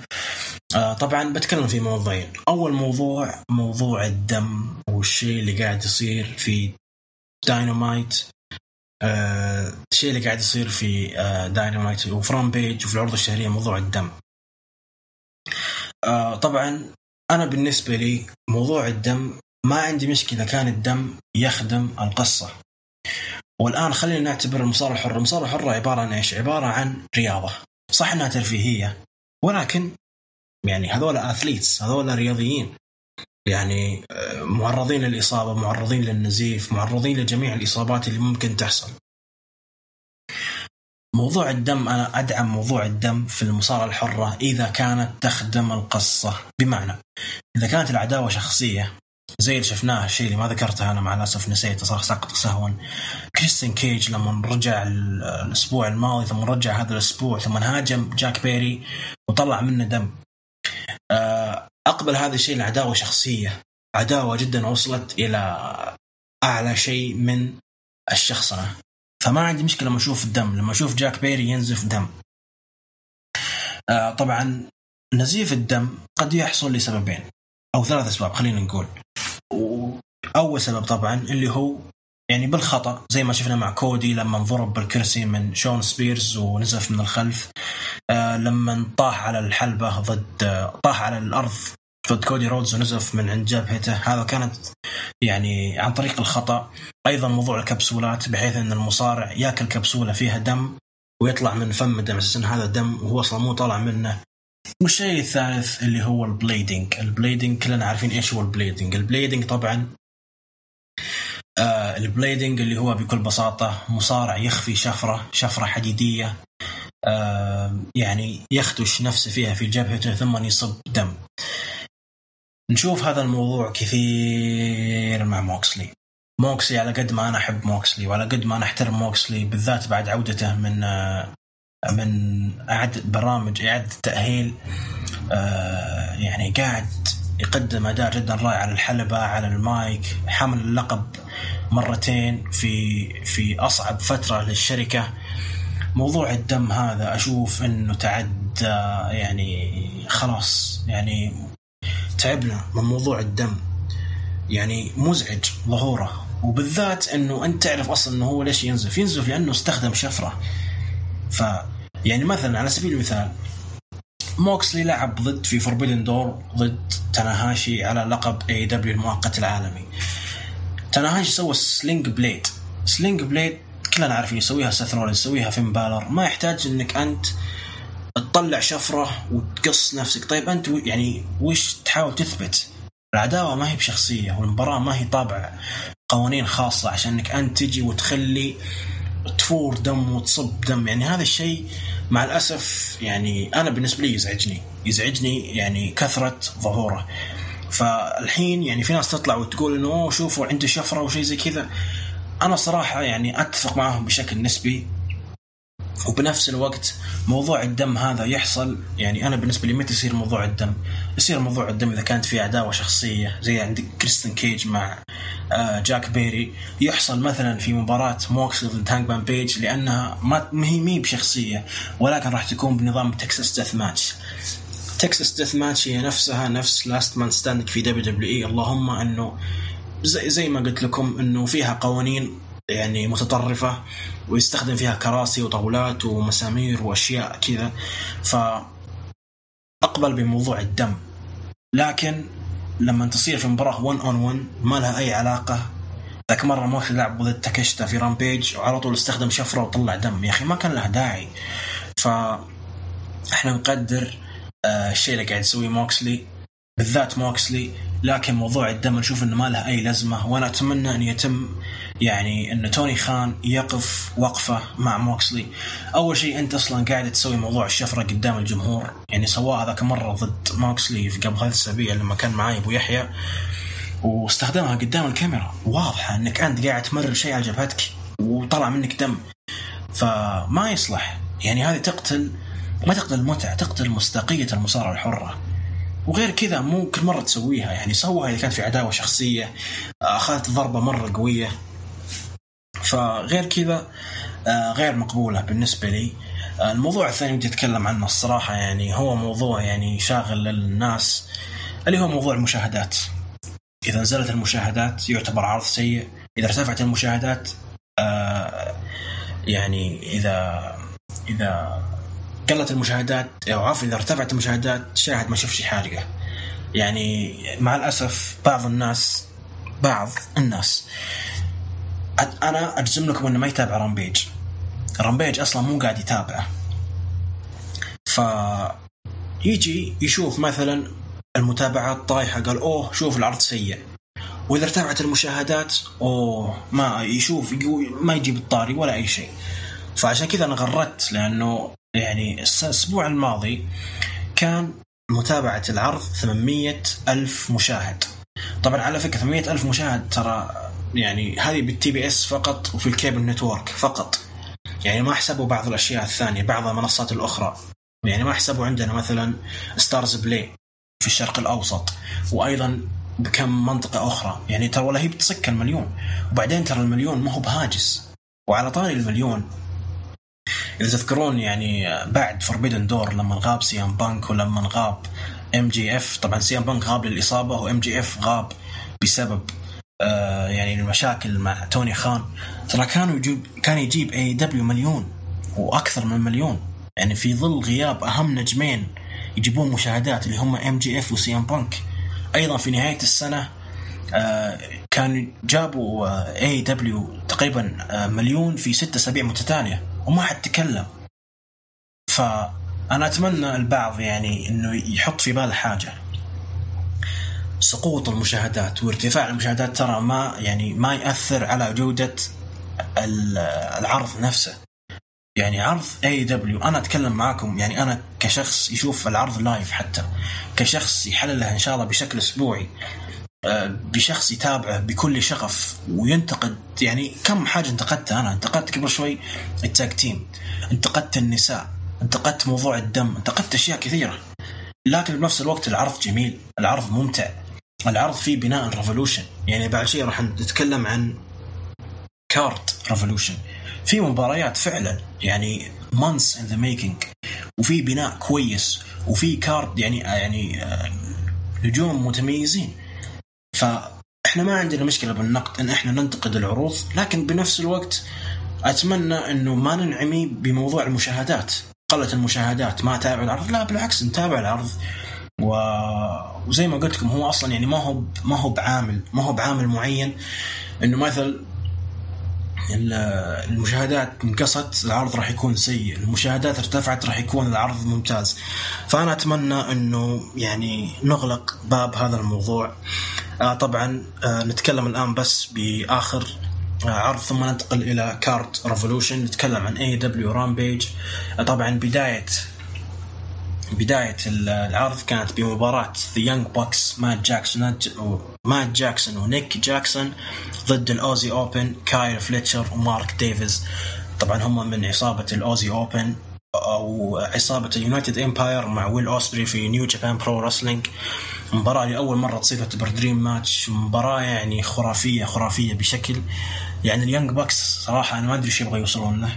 يعني أفضل تاج تيم، يعني عندهم إيقاع معين متسارع، أكثر تاج تيم عنده حركات ممكنة طبقوها بشكل جدا ممتاز. طبعا أوزي أوبن ما نبخس حقهم، نجوم جدا متميزين.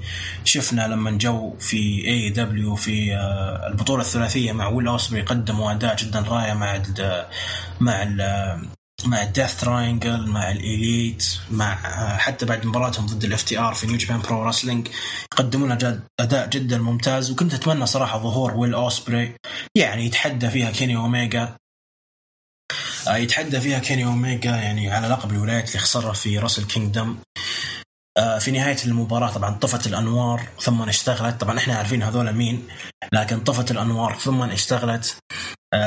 انتصروا في النهاية اليانج باكس بعد ما سووا الملزر درايفر 1 2 3 انتصروا في المباراة. بعد المباراة طفت الأنوار مرة ثانية ثم ظهروا هاوس اوف بلاك اللي هم جوليا هارت، برودي كينج، بودي ماثيوز ومالاكاي بلاك زعيم العصابة. وأخيرا تحدوا الإليت على لقب الثلاثي في ريفولوشن.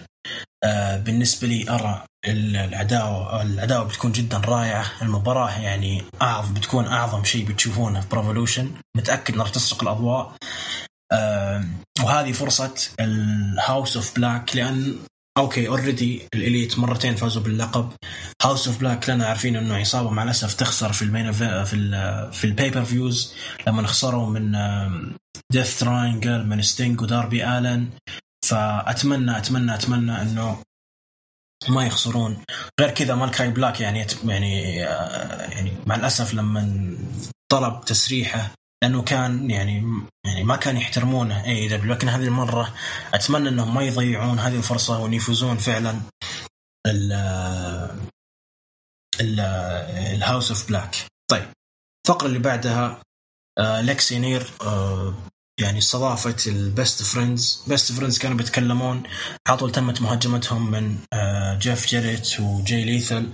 بعدها طبعا أورنج كاسدي سأل قال طبعا غير جيف جيريت وجاي ليثل أو عفوا معلش أنا اختبصت، اللي هاجموا البست فريندز كانوا ذا فارم اللي هم لي موريارتي ذا جانز وبيج بيل. أورنج كاسدي طبعا سأل الحكم برايس ريمسبرغ قال مين اللي سواها، قالوا ذا فارم هم اللي هاجمونا. فتم تحديد المباراة بشكل رسمي. بيج بيل اللي هو بيج كاس ضد أورنج كاسدي على لقب أول أتلانتيك تشامبيونشيب. والله يستر توني خان لا يتجنن ويفوز بيج بيل. إذا فوز بيج بيل ترى ماني بطالع من الآخر، ما راح أحلل هذا الشيء حرفيا. طيب المباراة اللي بعدها توني ستورم ضد ويلو نايتنجيل. انتصرت في المباراة توني ستورم طبعا أكيد عن طريق الغش. ويعني بعد المباراة ظهرت جيمي هيتر وروبي سو حرفيا كليشيه وفلاش باك من عرض داينامايت، مسخ لصق حرفيا. المباراة اللي بعدها The Murder Hawk مونستر لانس آرشر رجع ال AEW. طبعا كان غايب لأنه كان في AEW كان في NJPW ينافس في بعض البطولات. طبعا ظهر معاه الأسطورة جيك سنيك روبرتس، لعب مع أحد الجوبرز ثم فاز وانتصر عليه. الفقرة اللي بعدها كيث لي مع داستن روز. كيث لي اللي عاد أسبوع الماضي لكي ينتقم من سورف ستريكلاند. تحدوا فيها سوالف ستريكلاند مع إصابة اللي اسمهم موغل أفيليتس، طبعا تحدوهم وقبلوا تحديهم في داينامايت. طبعا ممكن أتوقع أكيد أنه في نهاية المباراة الأسبوع القادم راح يتم الإعلان بشكل رسمي سوالف ستريكلاند ضد كيث لي بحيث أن تنتهي العداوة. المين إيفنت طبعا سامي جيفار ضد أكشن اندريتي. مباراة أخذت تقريبا 10 دقائق. سامي جيفارا يشكر على هذا الأداء، يعني سامي جيفارا أداء بالحلبة رائع، شخصية أصلا ما فيه. طبعا كريس جيريكو كان على طاولة التعليق بطول طول العرض كان هو على طاولة التعليق. طبعا يشجع دانيال غارسيا يشجع سامي جيفارا مع دانيال غارسيا ضد أكشن اندريتي اللي كان الحالة يصارع وحيدا في هذه المباراة، وفي النهاية كان بيخلص على سامي جيفارا، ولكن مع الأسف تمت مهاجمته يعني وسط غفلة الحكم من دانيال غارسيا. ثم أكشن سوى سامي جيفارا الجي تي اتش على أكشن اندريتي، ورسميا انتصر على أكشن اندريتي. وبكذا طبعا انتهى عرض رامبيج، وبكذا انتهينا من عروض بشكل تام. الأسبوع القادم بإذن الله هو الجو هوم لعرض AEW Revolution. يعني عندنا كم مباراة كما ذكرت، بيج بيل ضد أورنج كاسدي على اللقب. عندنا التاج تيم اللي هي تاج تيم باتل رويال. عندنا أيضا مباراة فيس اوف ذا ريفولوشن، المباراة اللي مفروض أنها تكون بريفولوشن، ما تكون في داينامايت، لكن هذه المرة راح تكون بريفولوشن. طبعا الفائز بهذه المباراة مباراة سالم. طبعا الفائز في هذه المباراة راح يواجه بطل TNT بعد ريفولوشن سامو جو، راح يكون على طاولة التعليق. طبعا مباراة فيها بعض النجوم المتميزين، إيدي كينغستون، الحمد لله إيدي كينغستون، أورتيز، ري فينيكس، يعني كم نجم راح نتكلم، يعني راح أطريهم يعني بشكل جدا موجز. طبعا راح نتكلم عن كارد ريفولوشن. طبعا الكارد في البداية عندنا مباراة على لقب الثلاثي The Elite اللي هم كيني أوميجا ونيك جاكسون ومات جاكسون ضد هاوس اوف بلاك. جيمي هيتر ضد سرايا ضد روبي سوهو على لقب النساء. كريس جيريكو ضد ريكي ستاركس. مباراة فردية طبعا، لكن الشرط بأنه الإصابة JS راح يكونون خارج الحلبة، والله يسر. أنا صراحة أحس أنه راح يكونون خارج الحلبة، ولكن راح يظهر أكشن اندريتي وينقلب على ريكي ستاركس، ثم يعني ينضم لعصابة كريس جيريكو. سامو جو ضد ووردلو على لقب TNT. جون ماكسلي ضد هاجمان آدم بيج على طبعا مباراة فردية، لكن بتكون بقانون تكساس ديث ماتش. نذكر المباراة فيها يعني كل الأدوات الممكنة، وأول نجم يسقط النجم الآخر 10 ثواني بعد الحكم راح يكون الفائز. The Guns اللي هم أوستن جن وكولتن جن يدافعون لقبهم المرة الأولى ضد The Acclaimed وجيف جيرت وجاي ليثل، والفائز من مباراة الكاسينو تاج تيم باتل رويال هذا الأسبوع في داينامايت. والمباراة الأعظم والمنتظرة MGF ضد براين دانيسون 60 دقيقة ايرون مان ماتش على لقب AEW World Championship ماتش. طبعا بالنسبة للداينامايت لهذا الأسبوع نستكمل بعض المباريات المعلن عنها. مات هاردي ضد هوك على لقب FTW Championship. كريس جيريكو ضد بيتر أفالون، النجم اللي قاطع كريس جيريكو في فقرته مع ريكي ستاركس. ومباراة Face of the Revolution كما ذكرت مباراة السلالم. طبعا فيها النجوم AR فوكس، إيدي كينغستون، كينوسكي تاكاشتا، أورتيز، أكشن أندريتي، سامي جيفارا، وباور هاوس هابس، وكوماندر من تريبل اي. طبعا هذه النهاية، إن شاء الله بإذن الله استمتعتوا معنا. كان معكم أخوكم سلمان، ومع السلامة.